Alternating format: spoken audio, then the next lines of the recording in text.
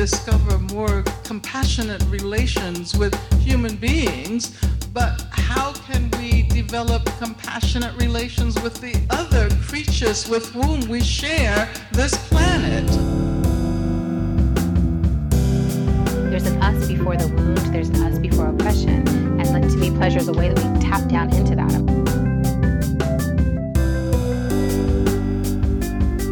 We live in capitalism.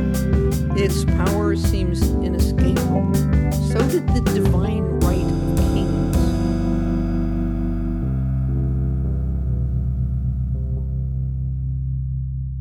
Hello, everyone. Welcome to the Total Liberation Podcast. It is Mexi, and today we're talking to a great new friend of mine in Toronto, Jessie Zhao from Zawadi Farm. As many of you likely know, I'm in the process of transitioning from being a full-time academic into gardening and urban agriculture work, which is infinity and 1 times better for my physical health as someone with longstanding chronic illness, and much better for my mental health too, honestly. And I feel like this path will help me to better practice living the revolution into being, better connecting myself with community and the ecosystems around me. And Jessie has been such a major inspiration for me and has been really kind and generous enough to let me come work with Zawadi Farm and kind of learn the ropes. So today we're talking about urban farming for the people, what is possible and what could be possible in terms of urban food security, real resilient community-driven food systems, and real reciprocity with each other and our environments, even in urban and suburban settings. Jesse's story is really motivating and his passion is just contagious, so I hope you all will be as jazzed about this as I am. If you enjoy these podcasts and take something from them, please consider becoming a monthly supporter at patreon.com/totalliberation. You can join our Discord where we hold bi-monthly community chats. The show is 100% donor funded and we appreciate everyone who makes it possible. If you don't have the means, no problem. You can share the episodes with friends or family. And if you have a minute or so, you can give us a good rating and review on whichever podcast app you listen to us on. That helps us immensely with discoverability. So thank you so much to all of our supporters, and now on with the show. It's a very interesting whenever I'm asked to introduce the project, because when I first started this project, I did not have the mind that I'm having. I think we can talk about that later. But when I first started this project and my life wasn't in this mind space of growing food for people, so that change was something I'm still growing into it. So to introduce myself right now, I would say I'm a constant learner. I am a adaptive, positive, inquisitive individual. And I love growing in community and people. I love the complexity of the human race itself, the way we are interconnected with our difficulties and differences. I somehow, for some odd reason, love everything about that. Since being a kid, I've always liked the oddest group of people. I want to be in the midst of it to understand why people are odd. It's just the way I am. But the community part is really important, and it's what has driven me in everything I've done since I was a kid. I love being with people. I love being amongst conversations that are, growing and edifying. So it kind of bleed into why my farm is the way it is, and because I want everybody to fit in, especially when it comes to food. I guess we could talk more deeper into why food is important, but I find it to be a very common, simple denominator. And I want to position my work to fit in that space whereby we can have meaningful conversations and there's food involved. Right. And it's a guilty pleasure for myself because I love food of every kind. Yeah. And when I can create food conversations, I'm all in, like, bring it on. Let's go eat and let's talk and let's decipher life. But my work is simply growing in the city. I'm an urban farmer here in Toronto, and we grow on backyards, any growing space we have. Mostly we have access to backyards, but we are pushing for front yards, we're pushing for rooftops, we're pushing for any access that we can have with any growing space. Currently, we have about 3.25 acres, and we service about 100 homes for 25 weeks of our outside growing experience. And as I was sharing you behind me right now, this is our all year round growing operation. We grow microgreens in here. We're capable of growing 200 trays, and trays are it's about a 4 feet wide space. I can put 4 trays in there. I can put 21 rack, so we can put 200 racks. 20 racks and 200 growing spaces around this place. So that's our winter growing capacity. So my work it's diverse. I want to talk to people. I want to meet with people. I want to converse around food. I want to grow food, but mostly I want to equip people to understand the value of food, so that it's not that you look at me and think, oh, good, you're a farmer. How man, it's amazing how it looks like a PhD level of access. Or it's just simply farming is honestly the lowest denomination is just showing up, just be present. And that's if anything in the resume, you can show up to a farm and say, I can do something, just show your availability. And that's it. Even the plants ask you for that. The soil requires it for that. And then slowing down the time. My friend coined it best, flowing at the speed of nature. Right. And that to me is something I've always kept up with, because with humans, we kind of we will talk about my previous career, where in tech, it's the opposite, right? You want to chase ahead of time, so that when people meet you, you've already prepared, you've created, you've governed, you've protected, and then when they meet you, you raise your prices up because now you're valuable, right? In plant life, it's the opposite. Right? It's completely the opposite. Just be present. You can't chase the beet until it's matured and ready to be harvested. There's nothing you can do. You can't harvest it ahead of time. You can't wait. You have to flow at the rate of the plants that you are in the maturity time they require for the nutrients to be ideal for the growing. Then your job is just being a steward, right? And that is it. I love so that. That's it. Sorry, I can talk more, but I just want to just give you it's kind of hard whenever I hear introduce myself. I always have to think of where in the flow of nature I'm in. But I hope I've answered your question ideally. Absolutely. Yeah. I absolutely love that idea of flowing at the speed of nature. I think that's beautiful. I think that's something that we talk about a lot on the show, really, is kind of like moving with the seasons, and you talk about conversations, moving at the speed of trust with other people and moving at the speed of nature, right? That's just so what we should be doing, and moving away from this ridiculous corporate rush rat race that we're in that takes us nowhere but disaster. So that's what I'm saying, that the opportunity we have, especially with the flow that I'm talking about, and you think of yourself, you're a vessel. This body we have is a vessel.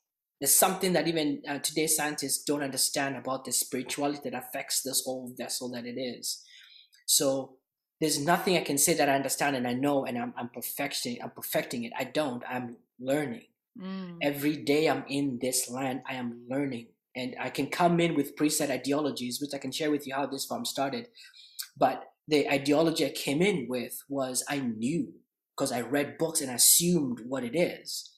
But when my friend told me, dude, that's not going to happen. You have to flow with it. And the biggest other lesson I learned, one of the biggest, there's so many big lessons, but my friend Hannah Hunter, which I'll mention her later in the conversation, she told me, you can learn what my farm is doing, but you cannot replicate what my farm is doing, because your farm is a different climate, right? And there could be a fence separate, right? But your farm is separate, is different from mine. The soil capacity, the soil nutrients, everything is different. So you can learn what it is that her farm, like I learned what a farm was doing, but I had to now understand my farm. I had to flow and understand it, and understand the soil, the requirements, the nutrients, the water flow, the plant, the light, the salty, the pH, all those other things is very specific to where I was growing. So that to me allowed me to learn how to just learn. That's great. But then give myself space to learn and adapt to where I'm going to implement what I learned. Yeah, I love that too. And I love how you said that, it's, you don't need a PhD in this stuff. Like, you just need to show up, because I think that a lot of people, it can be kind of intimidating, right? So I'm someone who has a PhD, but I'm moving away from that, right? Like, I'm trying, like you, to kind of transition into this new life where I am more connected with the soil. I am, doing this kind of work and just flowing, trying to get into that flow. But it can be really intimidating, because you feel like, oh, well, I don't have any skills, I don't have this or that. But as you said, like, you just need to show up, and like, you will learn, like, you'll go with the flow, you'll pick things up, right? Yeah. And it's an interesting piece there, where as you are learning, you're adapting to something that you did not have before. Because when I came when I moved from tech into farming, I came in with a business plan, the day one, day two budget breakdown, all those other things. I had started a farmer's market for myself and other farmers. I had just acquired a 7,500 square foot. I had never learned or even spent a day planting a seed in the ground. Yeah. All right. And if all my friends know this, I am a trial by fire kind of guy. If I read something, that's great, but I have to put it in the fire to see the validity of it. That's just how I'm wired. But everybody's different. But I did it all. I did it. I came into this space gun blazing, and luckily I had friends who told me, dude, it's the opposite. It's completely the opposite. Instead of going and growing food and hoping somebody will buy, you go meet the community first and tell them you're growing, and tell them the value of what you're growing, and they support you.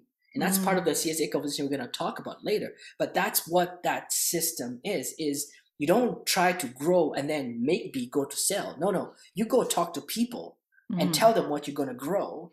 And they, in the trust aspect, or with the speed of flow of trust, that's what you mentioned, which is beautiful. This is all it is I am just your neighbor, but I'm growing food, but I'm going to grow more than I can eat.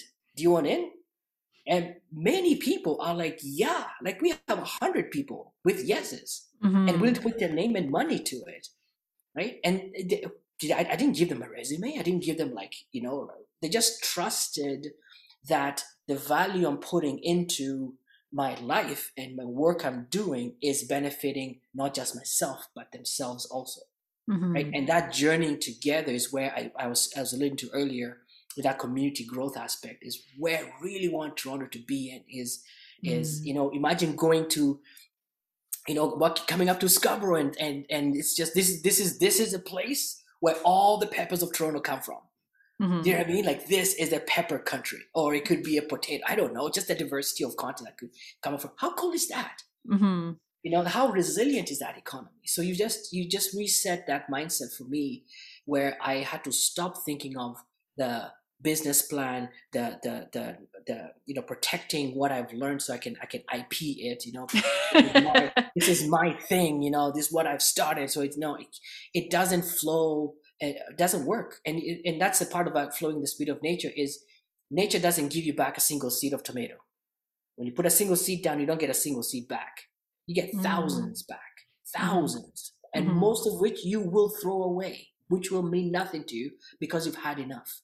Right. And that's the power of what nature is. And so if we can and that's what I've started seeing, is I have the abundance versus the scarcity mindset. Is the food that I'm growing is so much, I can feed 100 people and I have extra left. Even though I donate that extra, I have extra left. Even though I said to a chef, I still have extra left. So I'm always constantly left with, why are we fighting over food? Yes. Yeah. It's a weird thing.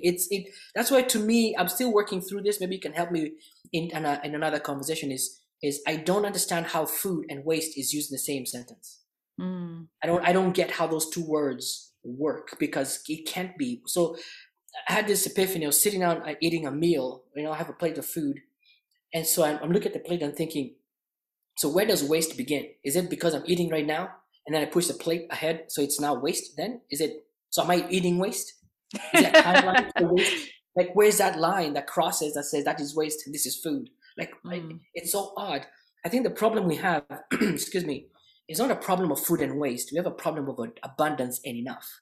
Right? We don't know what is enough and don't know that we're living in abundance, because the question now is, if you look at the tomato plant and giving you so much, and you've stored, you've kept, but your neighbor is hungry. But because of the disconnection, which we're going to talk more, I think I keep saying that, but we're going to dig into that more, because to me, that's where the problem lies, is we are so disconnected that this becomes a big issue. Because if I have just made myself bags and bags of tomato sauces, and I don't know my neighbor literally next door doesn't have access to food, I'm going to throw away the rest because I don't care of anything else by myself. Mm-hmm. But if I'm connected and understand, just knock on the door. Hey, I have 10 sauces. Are you in? And mostly people were like, yeah, give me some of that action. Yeah, absolutely. No, that's such a great point. And yeah, because I mean, capitalism itself is based on this idea of scarcity, that like there's scarce resources, so that we need to have only some people at the top who control all of those resources, and then we distribute them via commodities, right? So food has to be commodified. It can't be something that is communal and is something that everyone can grow themselves and access themselves and whatever, right? Like it's like they've locked up the food so that we have to work to make wages to buy the food. And then we're so disconnected, so that, yeah, if some of us are working, but we don't have enough money to make the food, then we have no food, right? So it's such a terrible system, but yeah, I'm loving everything that you're saying. It's so wonderful. So maybe you talked a bit about your background. Maybe we can move into, because you did used to work in IT. So I guess tell us about, what drove you to leave that life and start this project, and what the vision was, initially for the farm. Yeah, I'll go a little bit back into my career. Technology was never part of what I wanted to do. In fact, I was talking to my son yesterday and sharing with him what actually drove me. I think it was serendipitous how I ended up in tech. I was not a great student in school. I think I knew what I wanted to do, but I did not know what it was yet. I loved sciences. Sciences was my thing. Chemistry, physics, mathematics, all those things were like I loved them. But just the way the education was presented, I just felt it did not seem to vibe with how I wanted to use what I was learning. Mm-hmm. And that kind of messed up the whole thing. So I didn't do well in my grade 8. I grew up in Kenya, by the way, in just a little bit of a back history. And I came to Canada not too long ago, and the education system then was 8-4-4. So it's 8 years of grade school, and at the end of the 8th year, you have one exam. If you fail that, you're out. Like you're done for life. Wow. Grade 8. And then if you pass that, you have 4 years of high school. If you fail the 4th year exam, you're out. You can't go to university, and no university will take you or even talk to you. You're done. Wow. Right? It's 8-4-4 system. It was brutal. I didn't do well in my grade 8. Mm-hmm. And I had to go to a high school that was, my gosh, it's a big story, but I can just put some cool notes. Just bring how I got into tech world. But I went to a high school in the country, and the country was all farmlands, and all the students that came to that boarding school were kids of farmers. That's who I grew up with. But I didn't think of anything, because I was a city kid in a rural area. So I had to unlearn the city life to learn the rural life. And it was great. It was a great 4 years, but the toughest 4 years of my life. There's so much to this story. But I'll just give you, next time you and I sit down, I can share with you. But It was tough. I mean, yeah, it's just toughness. So imagine living in a third world rural boarding school.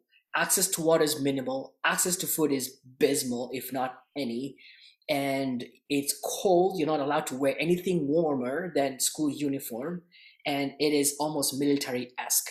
It was a tough 4 years of my life. But it was where I got to hone my personality, myself, and understand people, read people, get to know all that flow. But that bled into, that's my high school. And then luckily after high school, my mom really forced me to go into this, I didn't really want to, but a computer school. But when I went into it, it was like, yes, just the way everything was, the teachers were, basically what I was seeking to learn in science, I met in computer science. And the teachers I was with were and I was learning. You know, if you have listeners will flow with us, but DOS. You know, that the first before Windows, DOS and Windows 3.1. I remember when the first Windows, you know, UI came out, and all of us were like 256 colors. No way. That was huge. That was huge. Those big floppy disks and the 3.5. You remember those days? That's how I got into tech. My class was so rudimentary that the first year you were not allowed to touch a computer, but you need to understand the basics.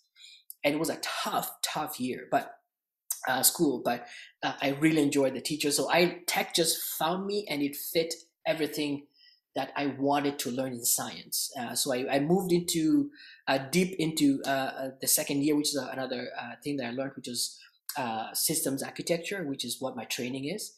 And oh my gosh, it was so awesome, man. We're writing code, we're writing new systems and implementing new structures. In fact, my graduating piece was to the school I was in. I wrote the program to help them determine what classes were doing well and which ones were not. And I wrote the algorithm for that, and they actually, with that, they built more schools out of it, which is really cool. So it was really nice. Tech just found me, and I love that flow of new things and stuff like that. But the more I got into it and brought me into Canada, actually tech is what brought me to up to this country. And the deeper I got into it, I started seeing a trend that was forming, which was the disconnection of humanity, and the systems that were based on that. You know, so the further away we were disconnected, the better the systems were working. And this was, as we know them today as names that we just call like back of our hands, the Facebook, the Instagrams, all the social connections that we think are connections, but disconnections.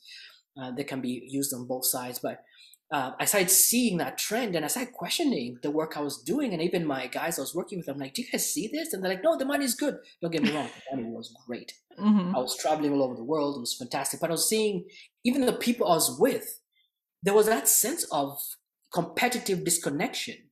You know, what I have, you shouldn't have until I have done everything with it and I've owned it. Then I will give you a snippet of it of which you pay. Right. And that was the strands of all the tech pieces I was working with. And I was sitting back, and it was eating at my spirit, because again, like I said, that's not the way I was brought up. That's not the way my innards, this vessel, my spirit that it is. I use the word spirit a lot, so I apologize to anyone else who doesn't get it. No, it's great. It's just the way it didn't fit. And it actually led me to a very depressive state. I became I became a lot suicidal about this, because I could not fathom the fact that I was building something that was paying me well, but yet it was going against everything my being was wired for. And I remember I went to Kenya for a month for a business trip, and when I came back, my daughter and my family met me at the airport, and she took a second look at me. It was more like hi, but then it was a millisecond, you know. But I looked at that and thinking, it was one of those slow motion and spaces in time where it was like in the Matrix when that cat came in twice. I'm like, something's wrong. This is not the right picture I should be looking at. I mean, my family should be happy that I'm here, not like second guessing. You're here, kind of, you know what I mean?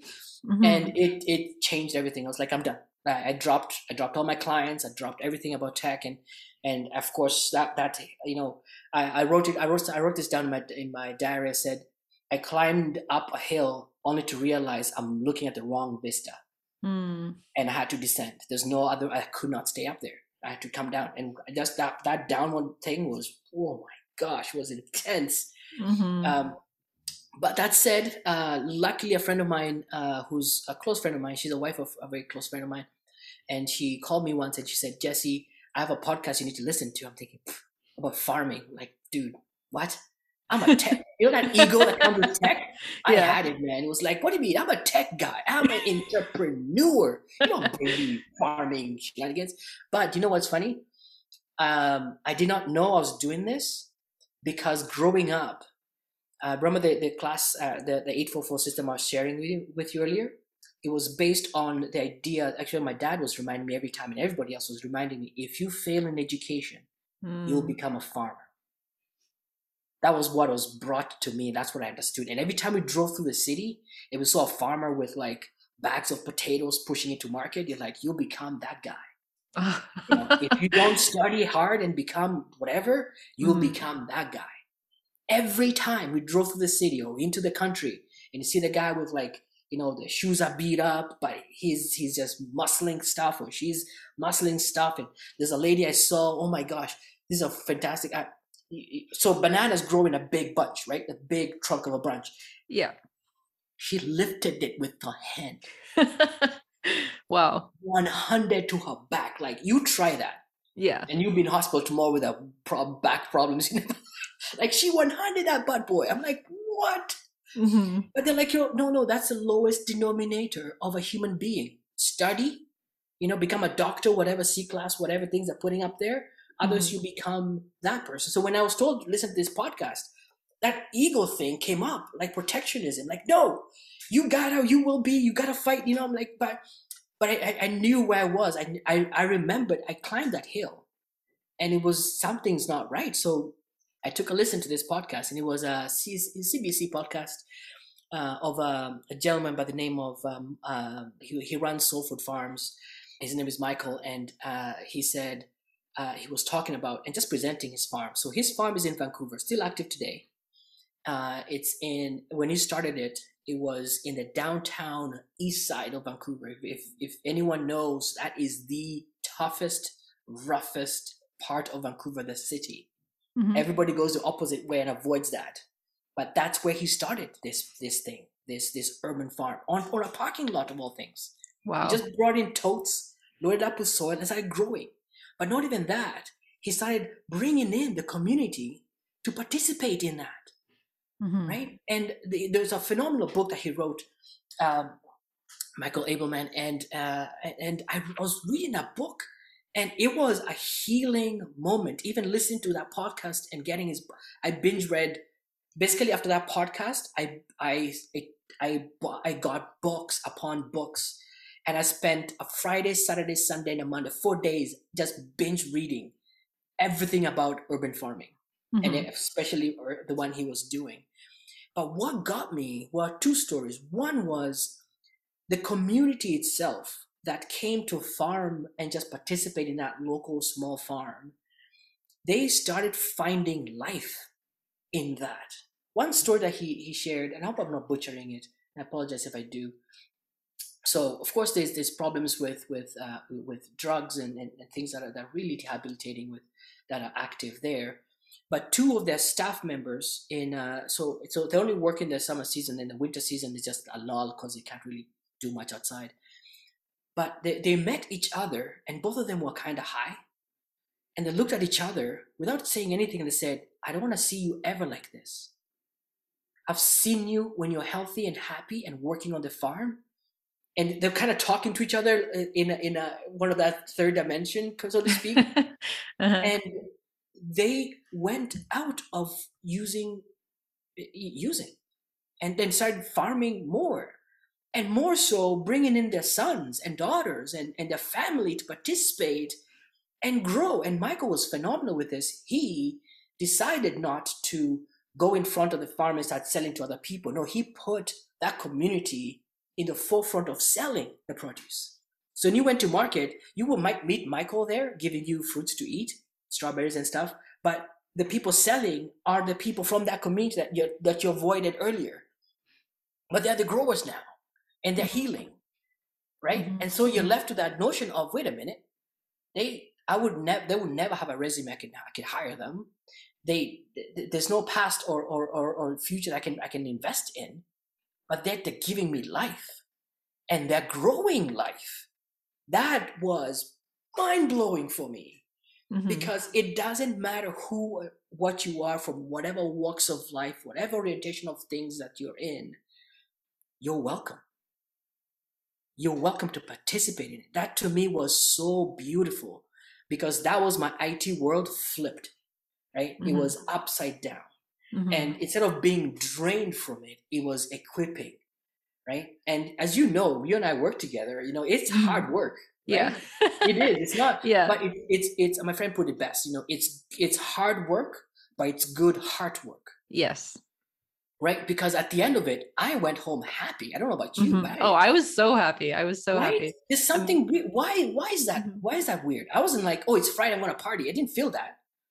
Because you felt like you did something, you know, like your muscles are all sore. You're like, look what I can show for today. Like I planted all this garlic, I tilled all this soil, you know, like you feel like you've really done something. That is the power that we need to bring to the masses. That simple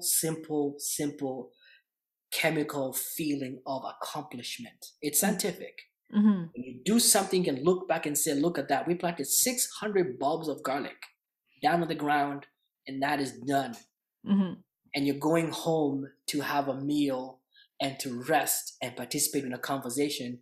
You are not looking for, I'm going to get drunk and so I can fall asleep. That's not in the vibe there. There's accomplishment. There's a sense of health that's generated with that. And I really challenge anyone to look into this further, because I've friends who are in science, and they've proven this. There's one actually I'm digging into right now where there's a chemical in the soil.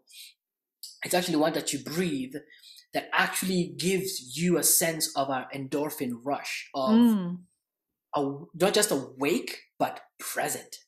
Wow. You know, and just in the soil, it's free, it's abundant, right? And this is what I'm trying to get at in that abundant versus scarcity mindset, right? There's all this stuff are there, but we've just been disconnected from it, and it's something we need to really reset. So coming from tech, very depressive, thinking of suicidal thoughts, I was just thinking about, I'm going to end it all. Why am I even here?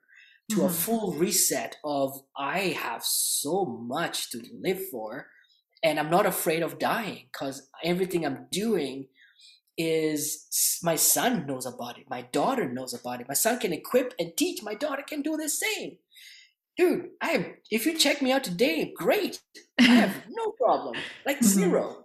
You know, and that to me is where I find a peace that I want to change into growing into this, and thinking of what my vision into what my project is about.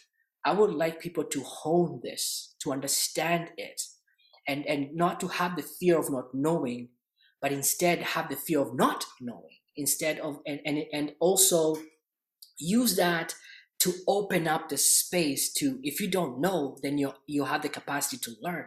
Then let's jump into that, you know, and each other. And the best thing, one of my mentors told me, the best lessons are the lessons you teach. Right? So as much as I'm learning this stuff, I need to teach and equip. And the more I equip, the better I learn. Right? And that to me is a vision I want to have as a Toronto, not just Toronto itself. I mean, just the whole vibe of everyone in the city and cities around us, to have the vibe of, you know, I'm growing to feed you, and another person is thinking, I'm sure I'll support you to equip you. You know, there's that commonality that goes within, and I'm willing to give you space to learn. I'm willing to give you space to fail. And as you do fail forward, learn from other people around you.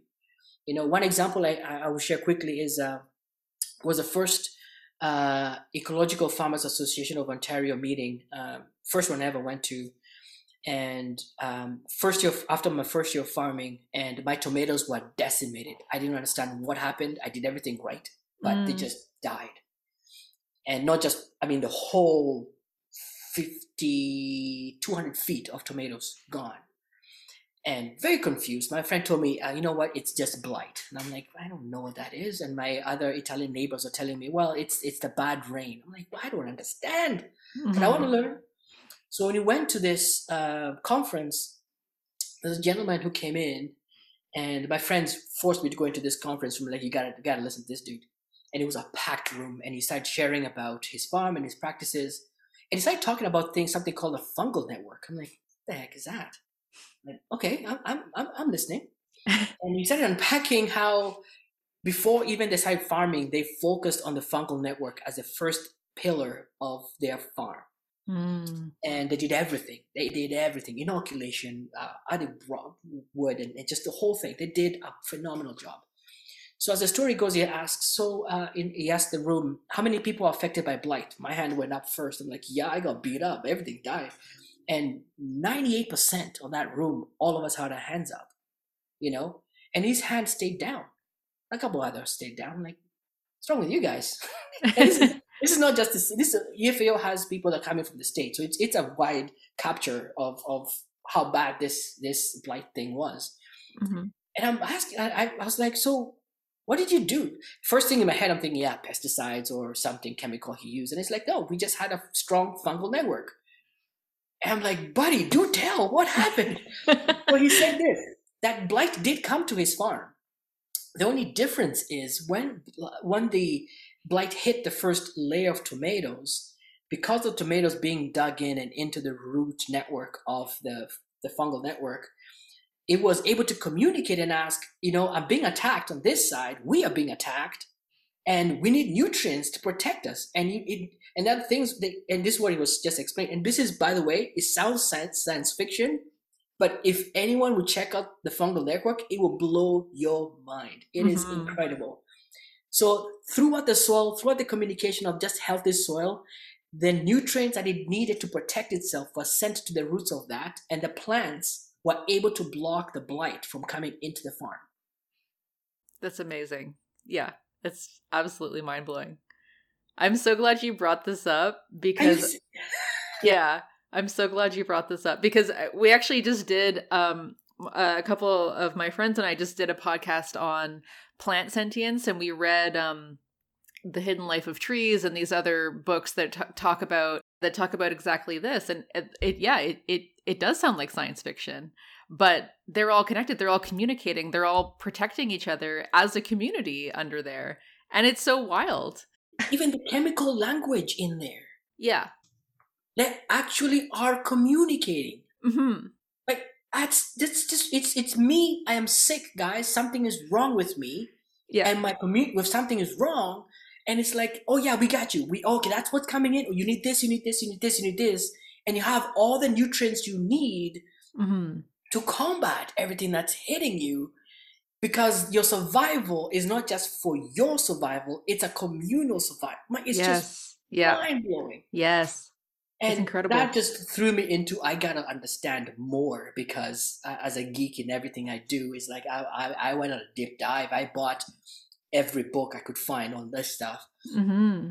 And it's an incredible, incredible space in time where I look around us as humans and thinking, oh my gosh, we've messed up. Yeah. As individuals, as systems we've created, are thinking that the scarcity conversation we and I talked just a little too earlier, which goes much, much deeper than that, where whatever you need is put in a scarcity capacity so that you can commercialize it. Mm-hmm. Where in nature, it's based on abundance. That tomato plant wasn't one plant. They had, I forget how many acres of it. I mean, it was a lot of it. Mm-hmm. So the amount of effort that soil had to push to protect that vast fungal thing coming in to destroy, supported and backlogged it and stopped it. Mm-hmm.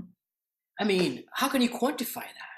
Yeah. And so that I say that because the more I understand these lessons, I want to bring them out to people to understand in saying there's so much more than self in farming, a whole lot more than that. Mm-hmm. And the more we outthink of self and me, myself, and packing for me, the hoarding aspect, to opening up to saying, I'm learning, I'm a vessel, I'm understanding, but I want to learn more. You open up so much space for all of us to create a resilient economy. Mm-hmm. But that goes much deeper, but anyway. Yeah. Oh, I'm so glad you brought that up. And yeah, speaking of how humans have messed up, because I was reading that in industrial agriculture, we've basically obliterated the plant's ability to communicate with each other. So I guess probably the fungal network isn't working well in those environments. So they can't protect each other as a community. So we're taking that amazing skill that they've developed over millennia, and we're depriving them of that, right? So that's just... Look at forests. I mean, think about it. We've never, ever gone to a forest and say, my gosh, this thing we need to fertilize the forest. It's dying. Have you ever heard of that? The forest, it's healing and sustaining itself longer than we've been here, right? So to us, the naivety of me thinking I can come and solve with my chemical understanding to solve. It's a weird thing. And this is why I read this book, Ego is the Enemy, and it put that tech ego in check, you know. And I had to understand that, you know, you're coming in, and this again, that tech brain into farming brain it's I have to catch myself many times, like, don't do back off. It's not what it is. I have to really catch myself. But the context is that when we farm, there's so much underneath the soil itself, the roots that are there, just the conversations between the top layer to the bottom layer is so vital to our existence that we should pay attention to. Mm-hmm. The reason why I'm saying this is the waters that we drink, the floods that we suffer from, the heat problems that we have, all those things are part and parcel of this exact same thing. So, in fact, one of my back to, I'll be bringing some of vision statements, but one of it is I would like the city of Toronto to actually start looking at these open rooftops, especially factories. The Amazon has Amazon warehouses, and if you ever fly around the city, you'll see those big, massive acreages of rooftops just dead, dry, and open. Mm-hmm. The amount of heat coming out of those buildings is unbelievable. Mm-hmm. The reason why the city just allows that to happen and doesn't question, yet we struggle with heat and other problems of energy consumption, yet we allow those buildings to happen at the same time. There's again, that disconnection comes up, that word of disconnection, it's still there. So my vision is, if we can, as a city, say, if you have a rooftop, it's got to it has to be 100% living. Mm. Like, you got to put something there that will mitigate the heat consumption, either hitting the building or coming out of it, has to work it. But even simple pollinators would be fine. Annuals, things that come up all the time, perennials. Mm-hmm. Make those things that are active in those spaces. Gas stations. Imagine this. When a gas station comes out, you can't use that land for so long. They have to excavate the toxicity of the soil that has bled into it. And you can't use that space for anything for a while. Mm-hmm. How is that okay? Mm-hmm. And what makes you think that contaminants are just still in that same spot and they bleed it through anywhere? Right. That's in our rivers. That's in our waters. That's in what we are rehabilitated to drink back. Like, you know what I mean? Like, it just shocks me that in that fungal network where we look at and check out anything. This is where, as humans, we should have that sential mindset of these things affect us. And as a city, you know, if you're a gas station, you have a pollinator and you have to have a way to remunerate that soil before you leave or even when you're there. It's gotta be. Figure it out, or else your license is revoked. Mm-hmm. We have to be that strict, because it's not just, and this is where I love the Iroquois 7 generations mindset is, you don't participate in anything that will not support or last 7 generations in the future. Mm-hmm. That to me, so it should be part of what as a city we live on. Mm-hmm. If you're coming in with a great business model, fantastic. How many generations are you thinking? 1? No, thank you. Yeah. No, thanks. Oh, Amazon, you're only here just to package us for a year? That's it? No, thanks. Yeah. No, thanks. Like, just be that ridiculous and say no. You know, if we need to hire people with bicycles to go get stuff and whatever, be inconvenient. You know, why not? Why not think of things that will support us in a way that it's not just my generation, it's not just our generation, it's not just my kids or their kids. Mm-hmm. Like, further on, their water should be better, their climate should be better. Mm-hmm. You know, their food should be accessible. Mm-hmm. You know, how are those weird or what word am I looking for? That should not be a drastic thought. Yeah. No, absolutely. It should not be a drastic thought. Like, why? Mm-hmm. Why can't I tell Amazon? Of course, you're $1 billion, $1 trillion corporation. That's your trillion, not mine. Yeah. Right? That's nothing to do. I'm happy you're $1 trillion, but that does not mean anything to me, because my kids, it will not benefit them. Mm-hmm. Right? So show me how you're going to support them seven generations down, and give us a plan. Yeah, I know we need mass movements, and because it's not going to come from the top, because, you know, the the people at the top are making all this money, right? So that's why they're not gonna look 7 generations into the future. So we as the people need to like come together and really force that and really bring this stuff to light, right? That is what we're talking about here is you figuring out that you can grow. It's not if you don't understand, find other farmers like myself who will show you, spend time with us, who will show you how to do it. It's not rocket science. It isn't. The only science there is understanding the soil and the chemical conversations. That's it. The rest is just plant the seed and take care of it and be present. Yeah. Like everybody can. Once we eliminate that and just create that reconnection of humanity, that in fact, and the celebration of differences, and that's what I was trying to say, that even within the fungal network, oh my gosh, it's so big. Nothing is agreeing with each other. They're omnivores and they're carnivores in the soil network, right? They're all existing together. There's some that agree, some that disagree, but they all work in tandem because at the end of the day, there are nutrients that need to come from A to go to B. That's it.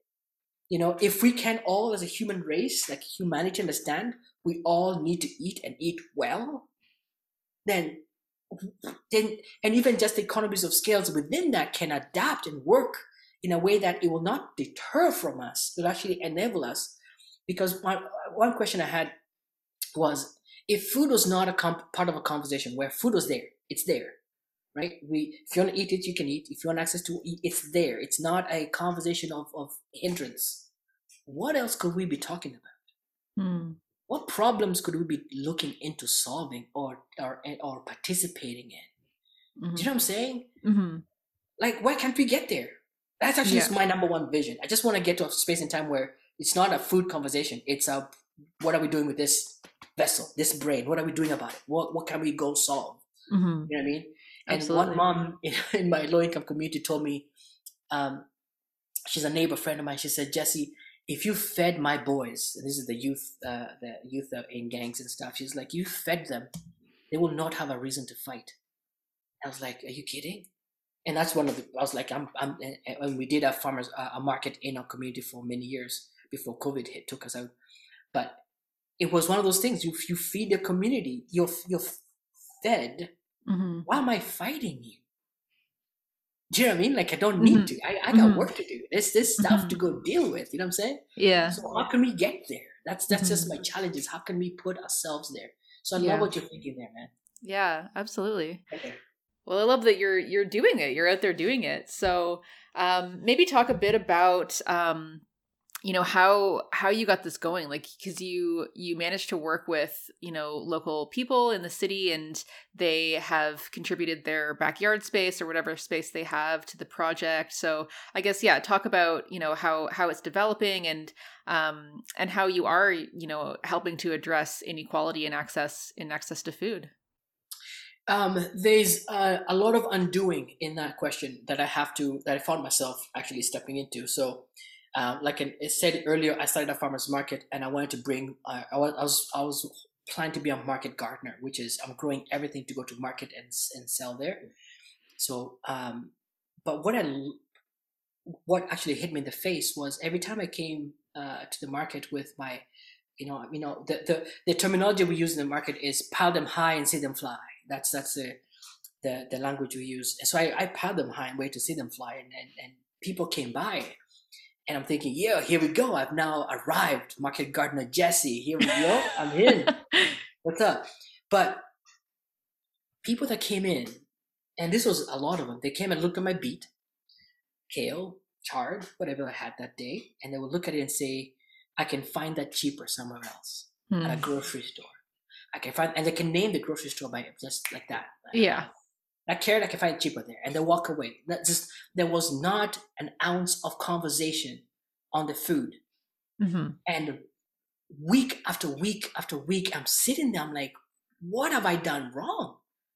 I've grown it 100% weight. I know it's ecologically sound and has all the nutrients it needs. It's legitimately healthy. And I've priced it to fit the market. So why am I going wrong? And it bugged me for a while. And then I called my friend one morning, and she said, you know the guy I mentioned, Soul Food Farms, Michael Abelman? Mm-hmm. I had a chance to meet with him over dinner, and he said, Jesse, this space needs crazy people like you. So when I called my friend, she's in the same dinner as me with Michael, and she said, Jesse, remember what Michael said? You gotta be crazy. So I said, okay, fine. Here comes crazy. So I said, anyone that's coming in and that asks me and says I can find whatever it is that's cheaper, kale, carrot, beets, whatever, I will give them the produce. Here, take it. Go try it. Next week when you come by, tell me how bad it is, or we can tell me a difference, or whatever it is that you want to yell at me at. Here you go. It was a bad business plan, right? So I gave, anyone came, beet I gave away, chad I gave away, carrots I gave away. Man, it wasn't like, a lot of those things, am I doing it right? But it felt right. It felt right. The following week and weeks that followed, none of the people who came by asked me about cost anymore. All they talked to me about was, how much can I take for this much? I have $25. How much can you fit in that $25? That's what started the CSA program, the Community Supported Agriculture, where they knew how much they can afford, but they were just like a collection of things that can gain. So every week we created a market box that you pay ahead, come in, pack up $25 worth, and you're out. And so what I learned that day was, we have a very misguided, I don't know if misguided is a way to use it, but we have a grocery store mindset that we've plugged in. So when we go to a grocery store, we never ask that we're shopping for nutrients. We're just shopping for what either looks good, what's financially viable, or what I'm going to recipe to a food. But we don't think about the nutrient value. So when those my FarmShare members came back and they were telling me about that beet they ate, they were not talking to me about the cost of the beet or telling me about the nutrients of that beet, the taste of it, the value it gave them, And that is where that light bulb in my head went like, whoa, blaring, is like, this is what needs to happen across Toronto, across everybody. 3 million, how many are we? Like 3 million yet? Are we close to 3 million? Something like that. Every single one of us needs to eat a farm-fed meal.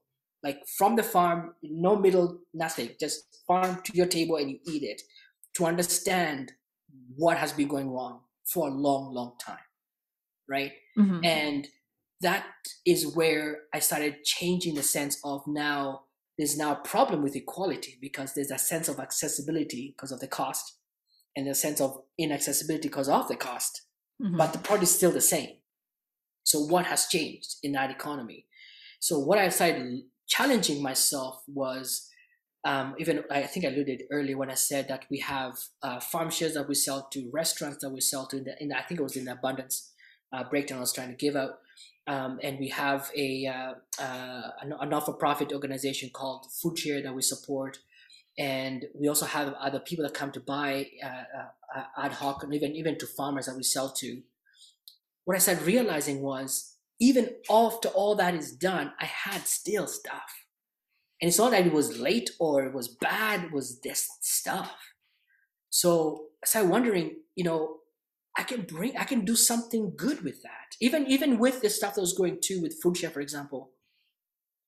Because my FarmShare members pay for the farm functionality of the farm completely, right? The reason why I want to be, and I've tried to be as transparent as I can with how my finances are done. Even in my social media, I went ahead and broke down where our money goes, and just to showcase that my vision is not to feed just me. The abundance is way beyond my capacity to eat. Like in a good meal, you can only eat what your body can take, and that's it. There's no other space. So with this, I learned that I could take, and I have now a capacity to determine where it can fit. So I could go to, I partnered with FoodShare and Toronto Community Housing, and we started a market in the building. And I would bring my produce and buy some from FoodShare and some that I've had for myself. So all the garlic, kale, chard, everything that's excess, and I would bring it to the community. And I had the lowest denominator dollar figure, right? Because when I was meeting with my community, they told me, don't give us food for free. Do not do that to us. give us dignity. And I use that word so much so to stress how participation is so valuable for human being, right? Because what we just talked about earlier, when you planted that garlic, your ability to put that garlic down gives you a sense of satisfaction that you've accomplished, right? That is dignity.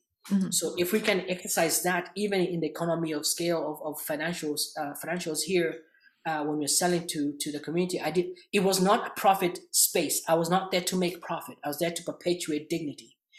So I would have like grandmas come down to me and maybe a beet was like $1.50 for a bunch, maybe 50 cents. You know, I didn't really care what the price is, just to be kidding. And some grandma came in and said, I am 50 cents short. In my head, I'm thinking, I don't care. Just take the beet. I just want to, but I don't want to stress that, right? And I told her, you know what? It's okay. I have 50 cents here. And she said, no, I will find you the 50 cents. And she bought the beets, and she was she was kind of disabled. She couldn't walk properly. And she asked me, could you help me go so I walked with her back to our apartment, and she found change for 50 cents to give to me. And says, wow. Yes, thank you. You know, and in my head, I'm thinking, you know, give you some more produce here, you know, you know what I'm saying? But that to me is where we need to create these meaningful spaces, right?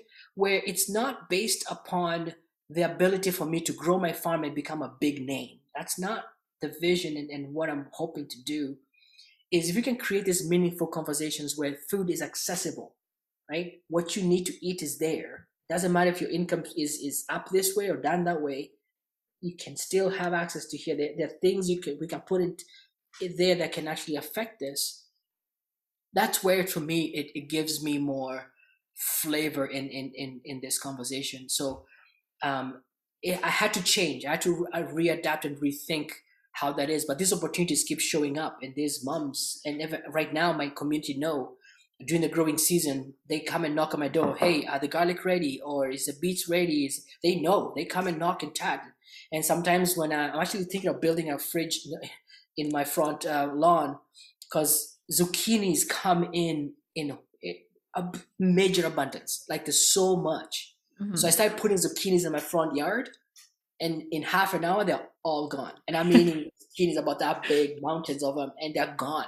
Yeah. You know, and can you imagine that kind of a conversation in our city? How beautiful that is, mm-hmm. Where it's not a matter of accessibility, it's just a matter of just presence, mm-hmm. You know. So that's where I think I'm hoping I'm capturing your question right. But that's where I'm hoping I could put myself in and equip others to think this way, mm-hmm. Right?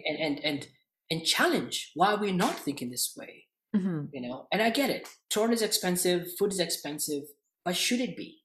Mm-hmm. Should it be? Yeah. You know. And so is that? Yeah. Go ahead. Sorry. Oh, sorry. I was just going to say. So is that what you would call is that what you describe as the community supported agriculture model, or would you say that there's more to it? There's. I would say. Okay. So let me see if I can capture it right. So the community supported agriculture piece is actually an old idea that came in. I think it was late 60s, if not early 70s, in the States, and what the context is, as a person who does not have a farm, but you want to support a farm, you quote unquote invest into the produce that's coming in for you, either depending on your velocity, weekly, bi-weekly, large, small, whatever it is. But you join into that community and participate in that. Within that same scale, that those who can afford a bigger box, multiples, or a single, or some that can afford only one box or two boxes a month, you know. So there's scales that fit that. But where I want to change that idea for myself is tell my CSA members, the money you're paying for, you're paying the top dollar of it. That beet is actually not $1.50, it's actually $4 for that bunch. Are you okay paying for that? Because the more you pay for that, it actually allows me to move the food there. Mm. Are you okay with that economy? And I've not, for the 5 years we've been running, I've not had any customer telling me too expensive or anything. Because once they know that the money we are getting from you isn't just sitting in my bank account for my Tesla, that's not the thing. to knock over Tesla, but anyone who owns, but it's not. But you get what I'm trying to say. It's not like trying to create wealth for myself to look like I am. No, it's that's not. The context is for now is to grow the economy and the community that's there to create access. So as I move the food out to this side, my CSA members are not feeling bad that the same beet they bought is now cheap on one side. That's not the conversation. The conversation is accessibility. So when I bring it into my space here, where I'm selling it for $1.50, if not, it's the conversations there are. I know I get emotional to think about it. It's very. I don't use the word fulfilling. That's not even just capturing. It's endearing. It creates a space that whoever's going to, and when they participate in the food itself, there's a sense of that's a word, satisfaction, right? And it holds space. And I'm sharing this. I'll give you a quick note in that CSA aspect where. So there's this side of the CSA where they can afford it. The participation is financial, right? They have the financial participation. Here, it's not. They don't have the finances to support it. But this way it becomes incredible. Those moms, those grandmas, those families, those kids, they come and help me unpack the produce. They help me pack up my car after and clean up. They help me sell during the day. I didn't even know this. They had planned a birthday present for me. I did not even know that the building. One of the moms went out, sent some kids to the grocery store to buy all these baking ingredients. She made me a birthday cake. Oh, that's adorable. Like, think about that. That to me is where that community support should not be only financial. Like, that gave me life. Do you know what I'm saying? That gave me, like, think about it. Tech days, suicidal, I want to get out, just knock me out, I'm out.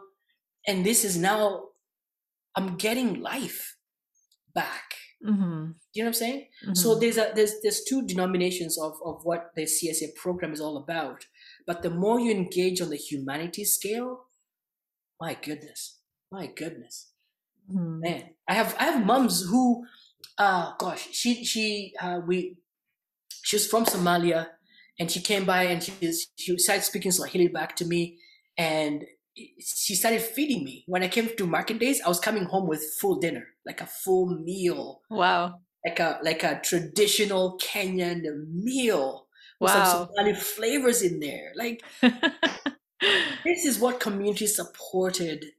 That's what it's all about. That humanity connection. It creates so much value that we've lost it in a strive for profit. And that's why I said earlier, I want to be as transparent as possible in everything I'm doing, in that there's nothing even with the microgreens, they know it's in my basement. I spent like $10,000 this winter to remodel this room for more growing. And I have friends who, actually a friend of mine called me before this call and said, hey, I need space to grow my seedlings. I'm like, I got room, come on out. You know what I'm saying? That is where I think we need to go back to, because this is how our my grandparents, my great grandparents, this is how they lived. This is how they participated with each other. Famine, when famine hit Kenya, for example, it was hard, but famine came in after the colonials came in with their monocropping. Yeah, right. Our drought wasn't based on the lack of rain, right? We knew where the water was. Do you know how we did? We let the elephants find it.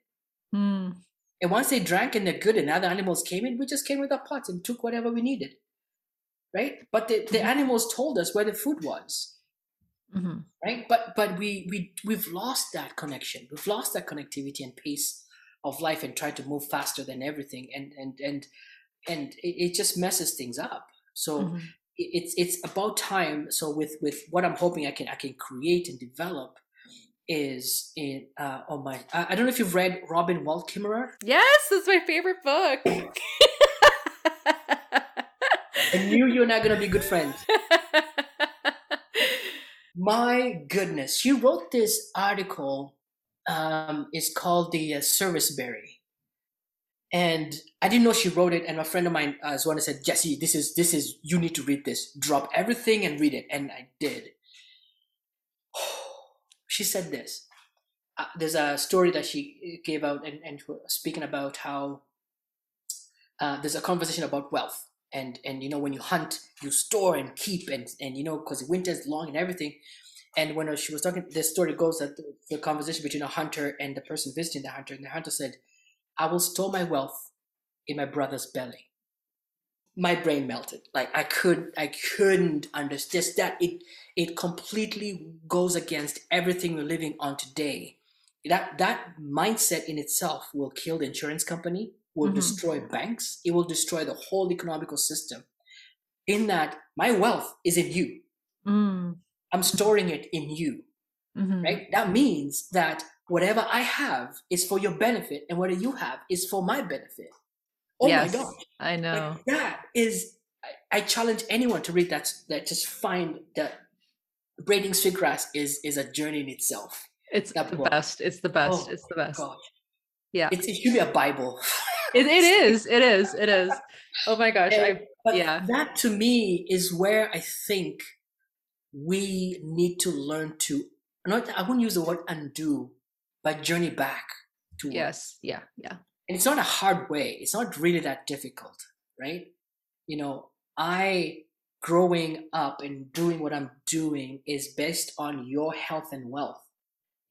The way you will prosper, that's your journey, but I'm storing my wealth in you as much as you're doing it for myself and my kids and you know what I mean? Like that whole community. So, oh my gosh, it's everything. That book is everything for me. Everything. Yeah, absolutely. Yeah, cannot recommend that enough. And I haven't actually read that article about the Service Berry. I'm going to read that. That sounds amazing. Trust me, we'll be talking some more. Okay. Incredible breakdown. Yeah, of that everything sounds amazing. Yeah, I know. But the beauty of it is the simplicity that's within it, right? Yeah. It's not that it's based on complexities. Yeah. It isn't. The complexity we have, and this is what I'm sorry, I'll jump in too quickly, but as you can tell, I'm passionate about this stuff. The complexity is when we try to hide things. When we try to eliminate transparency, then we create complexities to protect what we're trying to hide. But once we have it like this, the complexities goes away. Like I don't know who coined this phrase, but they said, if you can't explain to a 5-year-old, then you don't understand it yourself. Yeah. That's why I use my kids as my litmus test. Do you get it? And they say, no, Dad, that makes no sense. Well, then I have to rethink it. I bring it back and I'm like, okay, that makes sense. That's exactly A, B, and C. I get it. Yeah. And that we should go back to that. We should go back. We should live it now. Yes. It's not complex. Yeah. No, I completely agree. Yeah, I'm so glad you brought that up. All of that. Wow, that's amazing.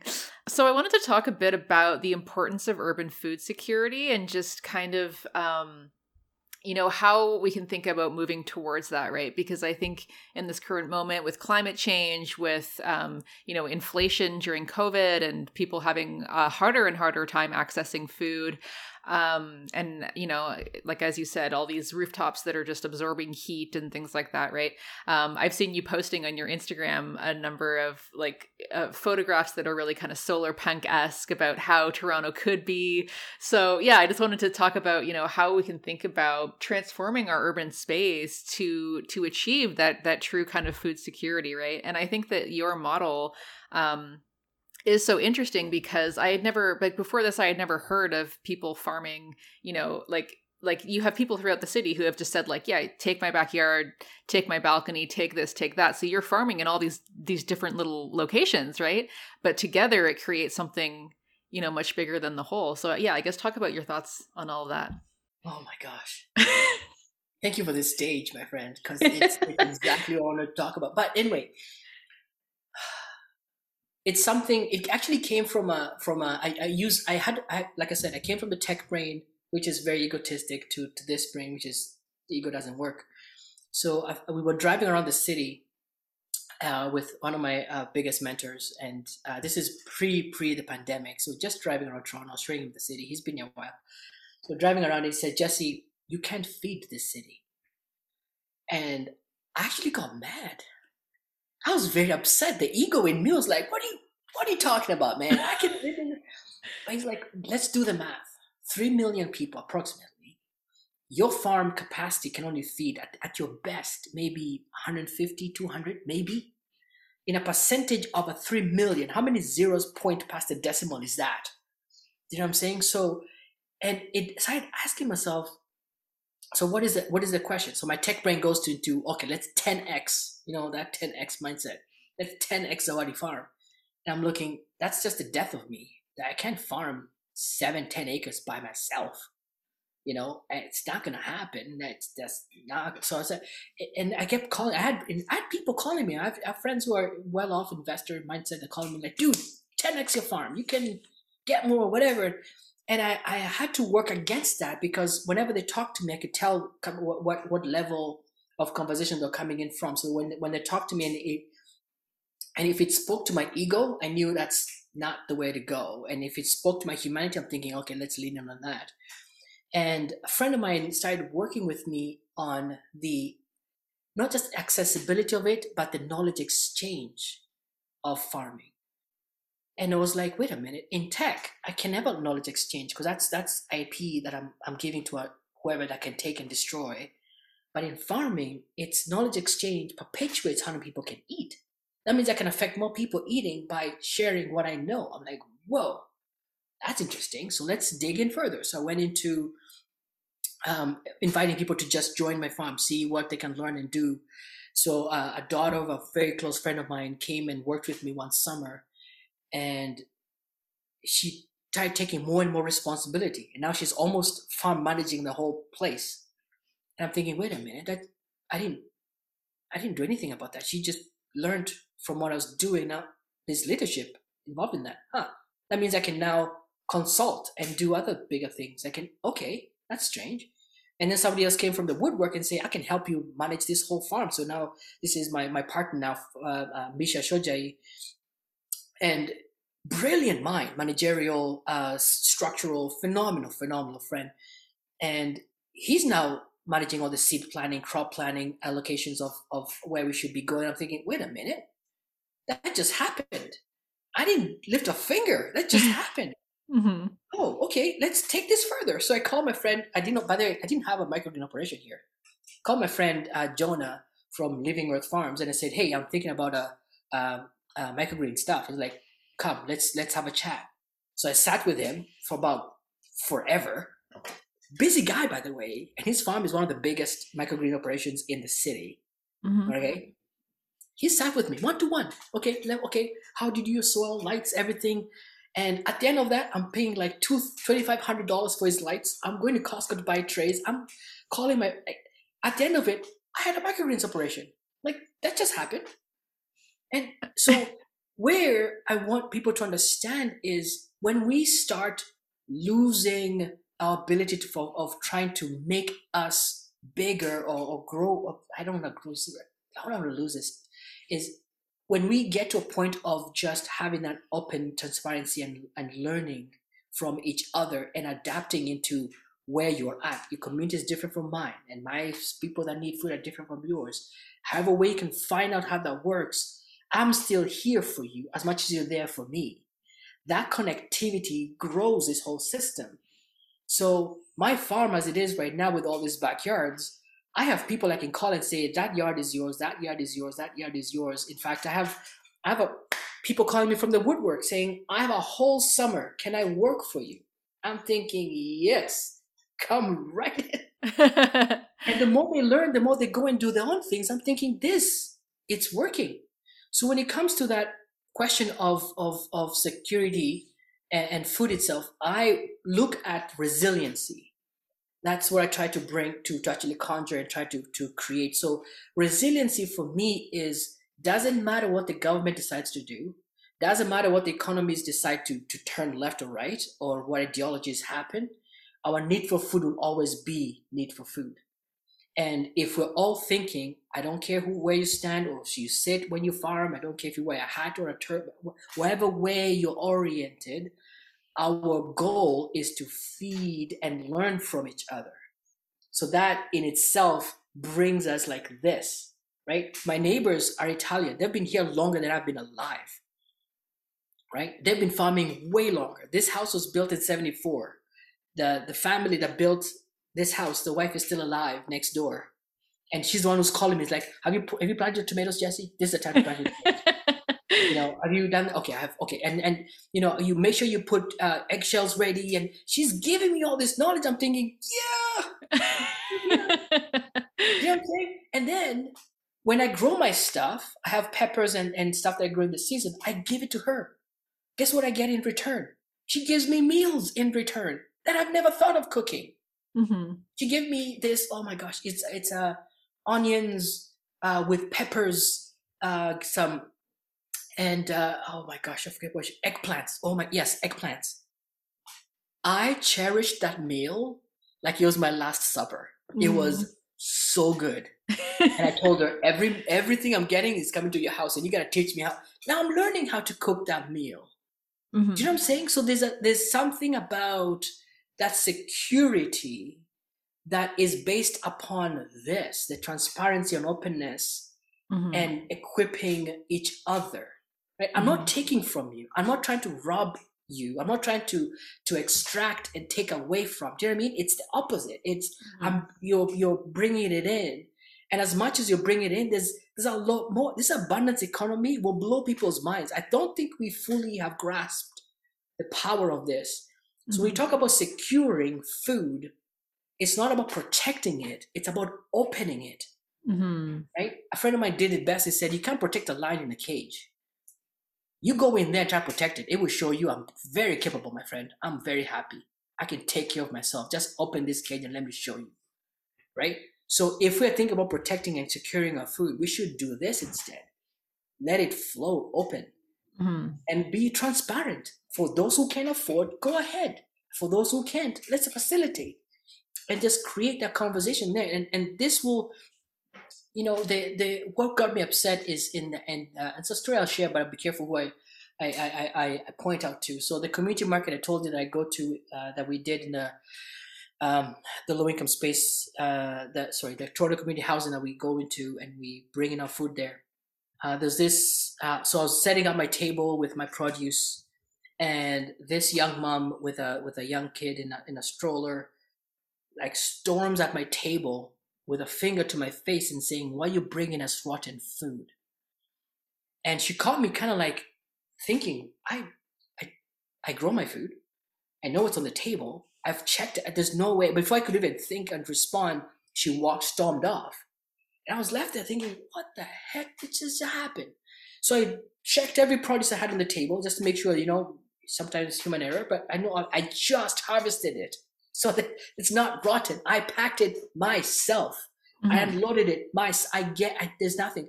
And she came back again, this time with another friend.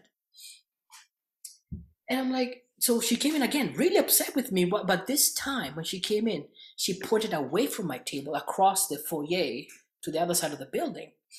And she said, "They are bringing us rotten food." And I stood there and I had to say, I am not with, I don't know who that is. I'm not with them. This is grown by me, and I'm working with that organization, but this is the food that I have right here. I guarantee you there's nothing rotten in this.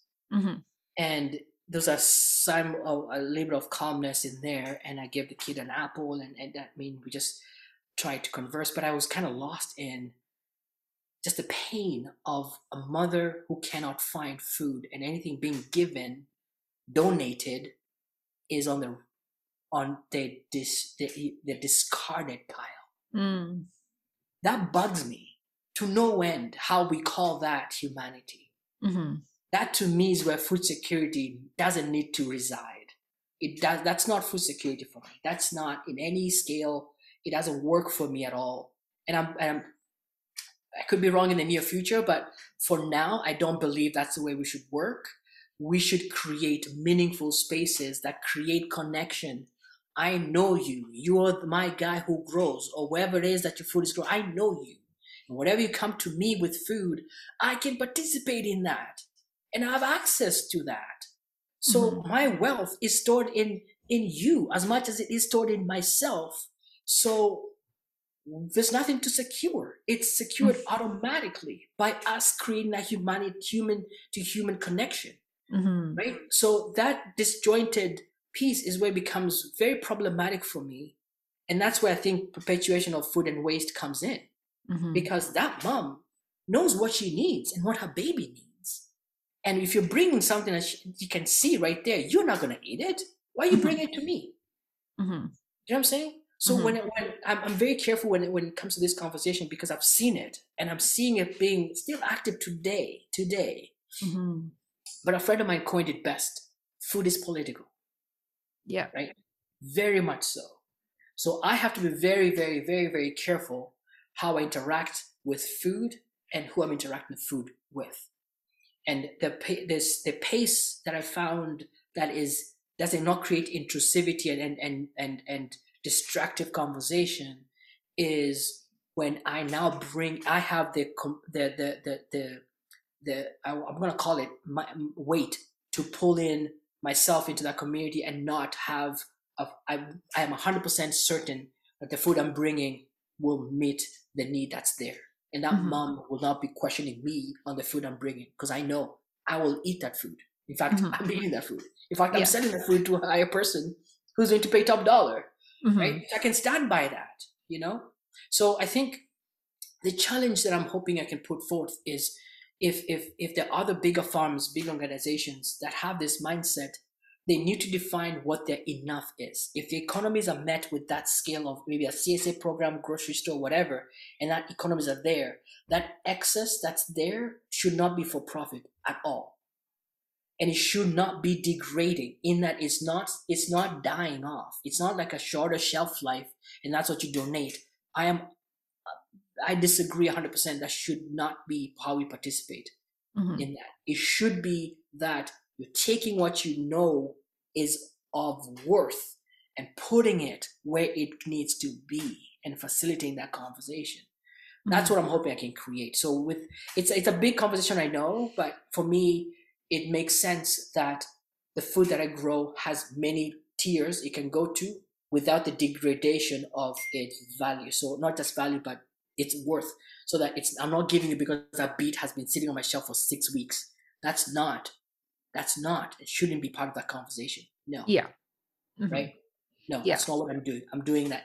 It's done well. It's for every single person. And the people up top who are paying top dollar understand. I need you to buy it so that I can push it into where it needs to fit completely. And I hope I'm answering your question. No, Desperation, take it out of the equation. Disconnection, take it out of the equation. Disjointed, take it out of the equation. Reverse all those words and you will solve food security. Yeah. And I find what you're doing so incredible because it gives me so much hope to think that, like you said, it's really just about sharing knowledge so that everyone has the ability to understand and grow their own food and participate in some way. And then really moving into this kind of, mutual aid, reciprocity, connection kind of thing so that you know your neighbors, you can work together with all these little spaces in the city that are just going to waste right now. Like we can do this, right? And we don't need like the government to step in. You don't need all of that stuff.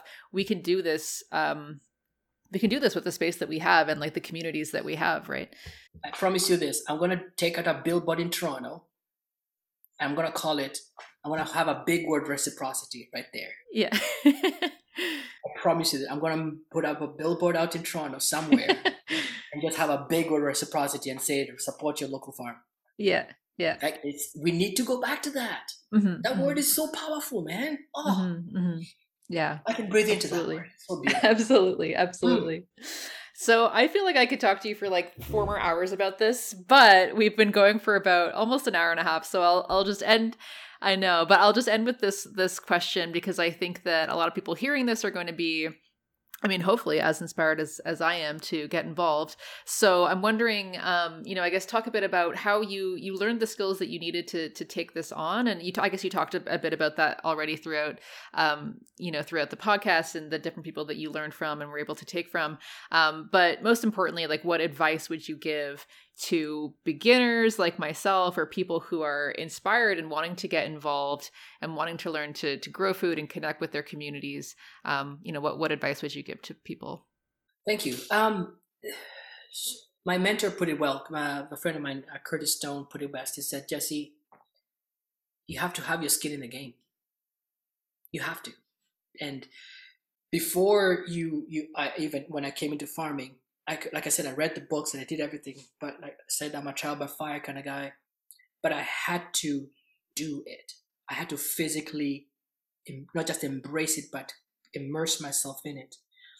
And so I have, so Curtis Stone is one, and my good friend Hannah Hunter, Julian Keach, Rand Goel, who runs Fresh City Farms, all of them have been very instrumental in teaching me and understanding what this, but I had to also do it myself to understand it. So my for my advice I would share with anyone is start growing yourself, be it indoor, being in a pot, being in a box, outside, whatever way you can learn it. If you can, and you can, understand what is a definition of good soil.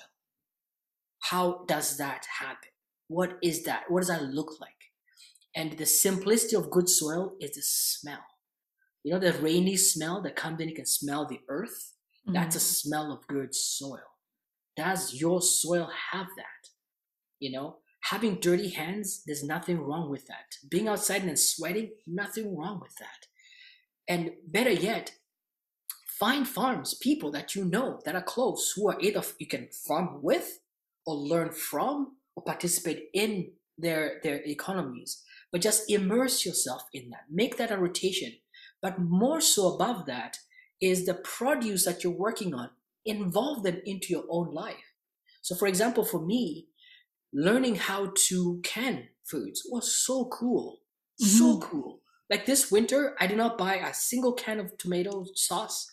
Wow. I didn't buy any tomatoes. I didn't buy any onions, because you saw those onions that we had. Yeah. Still there today. Like all that time. So learn how that is done. I didn't just wake up and understand. I visited a farm, a friend of mine from Cedar Down Farms, and my friend Leslie there showed me, like, this is how you winter store onions, beets, tomatoes. Like, that's not rocket science. I can learn that. Mm-hmm. Do you know what I'm saying? So when you put your skin in the game, when you adapt your life to envelope what you're trying to do, and this is what it is, it's a lifestyle choice, right? Mm-hmm. It's funny how I make people who love working out, they run, they do all this stuff, but then I ask them, where's your food coming from? They point me to a grocery store. I'm like, really? You're buying garlic from China? That's part of your health regimen? Honestly? You're building a whatever machine this is, that you're feeding it something that you can find garlic in Thailand, which is phenomenally tasty and so good. Mm-hmm. So I would challenge anyone who's trying to think about this to rethink and look at their pantry, look at their fridge, look at your lifestyle, look from top down and ask yourself, who grew that? Who's behind this? Right? And if there's a label and a bunch of names of preservatives, then that should tell you how disconnected you are from it. Right? And the proximity is what you need to search for. How close can I get to this? Right? And of course, there are difficulties with some fruits and vegetables, some fruits we can have access to, but there's power in seasonality. The things that are accessible, when they're not, and it's okay. Right? And this is how I'll bring it to a quick story of a little time is running out. But in Kenya, we know passion fruit comes at a certain time. And once it's there, it's there. And once it's gone, it's gone. It's okay. Right? But we don't have that anymore because it's accessible. I go to a grocery store, I can find it. Right? But we don't understand seasonality. That has been taken away from us. But we need to go back to that. Mm-hmm. And once you meet a farmer who's growing, they can tell you, tomatoes, not in June, not in April. You gotta wait till when the sun is right. Of course, they're greenhouse tomatoes, but that's a story for another day. But of course, that's also something you can learn, right? But that, to me, is what we need to go back into. And as a beginner, learning your soil is paramount. Meeting somebody who's growing and is journeying through growing. There are many like myself, by the way. I'm not the only one out there. But if you search urban farms in the city, you'll find them. And please meet them. They're phenomenal people, man. Support them. Be present in their economies. And the more you learn with and the more you learn for, you'll understand it's more than you can take. You have to give to somebody else, right? And the more you teach somebody else, the more you learn yourself. You become that vessel of conduit, that knowledge transfer. And that is what I would say is for anyone who's beginning, just learn it. That's great. There's a bunch of YouTube videos, of course, but the more you learn, start doing it yourself. And more so if you can, meet with a farmer, meet with a gardener, meet somebody else around your community, learn with them, equip each other. And trust me, I've done this as an experiment. There's a farm, my friends, Fresh City, before I had my own farm, I used to visit them when I had time. They were happy to see me because they're like, dude, able body. Yeah. You see what you do? I'm like, oh my gosh, able body. Let's go. Yeah. You know what I'm saying? That value is not just for yourself. It's for all of us. Mm-hmm. And if anything, I want to bring back to what I'm talking about is farming is the power of people.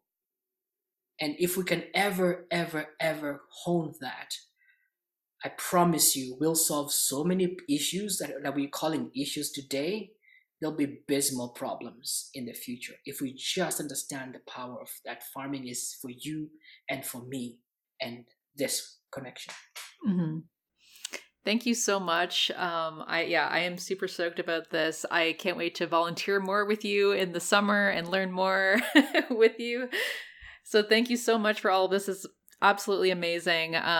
Maybe could you shout out, like, if you want people to check you out on Instagram or whatever, shout out where people can find you and Zawadi Farm? Totally. You can find me on Instagram and anywhere actually at Farmer Njau, my last name Farmer Njau. I'm Facebook, Instagram, you can find me there. I think I'm on Twitter. I don't use that much. But you can find also my farm, Zawadi Farm, which is Zawadi, Zawadi Farm. By the way, Zawadi Swahili meaning gift.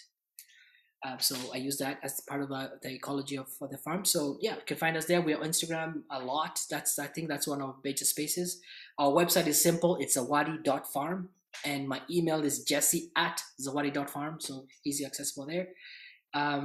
Just find me online. I mean, ask me questions. I'll try and respond. This sometimes I get overloaded, but just bear with me, and I will respond. I do respond to messages. But again, yes, the joy and the context is I came from nothing.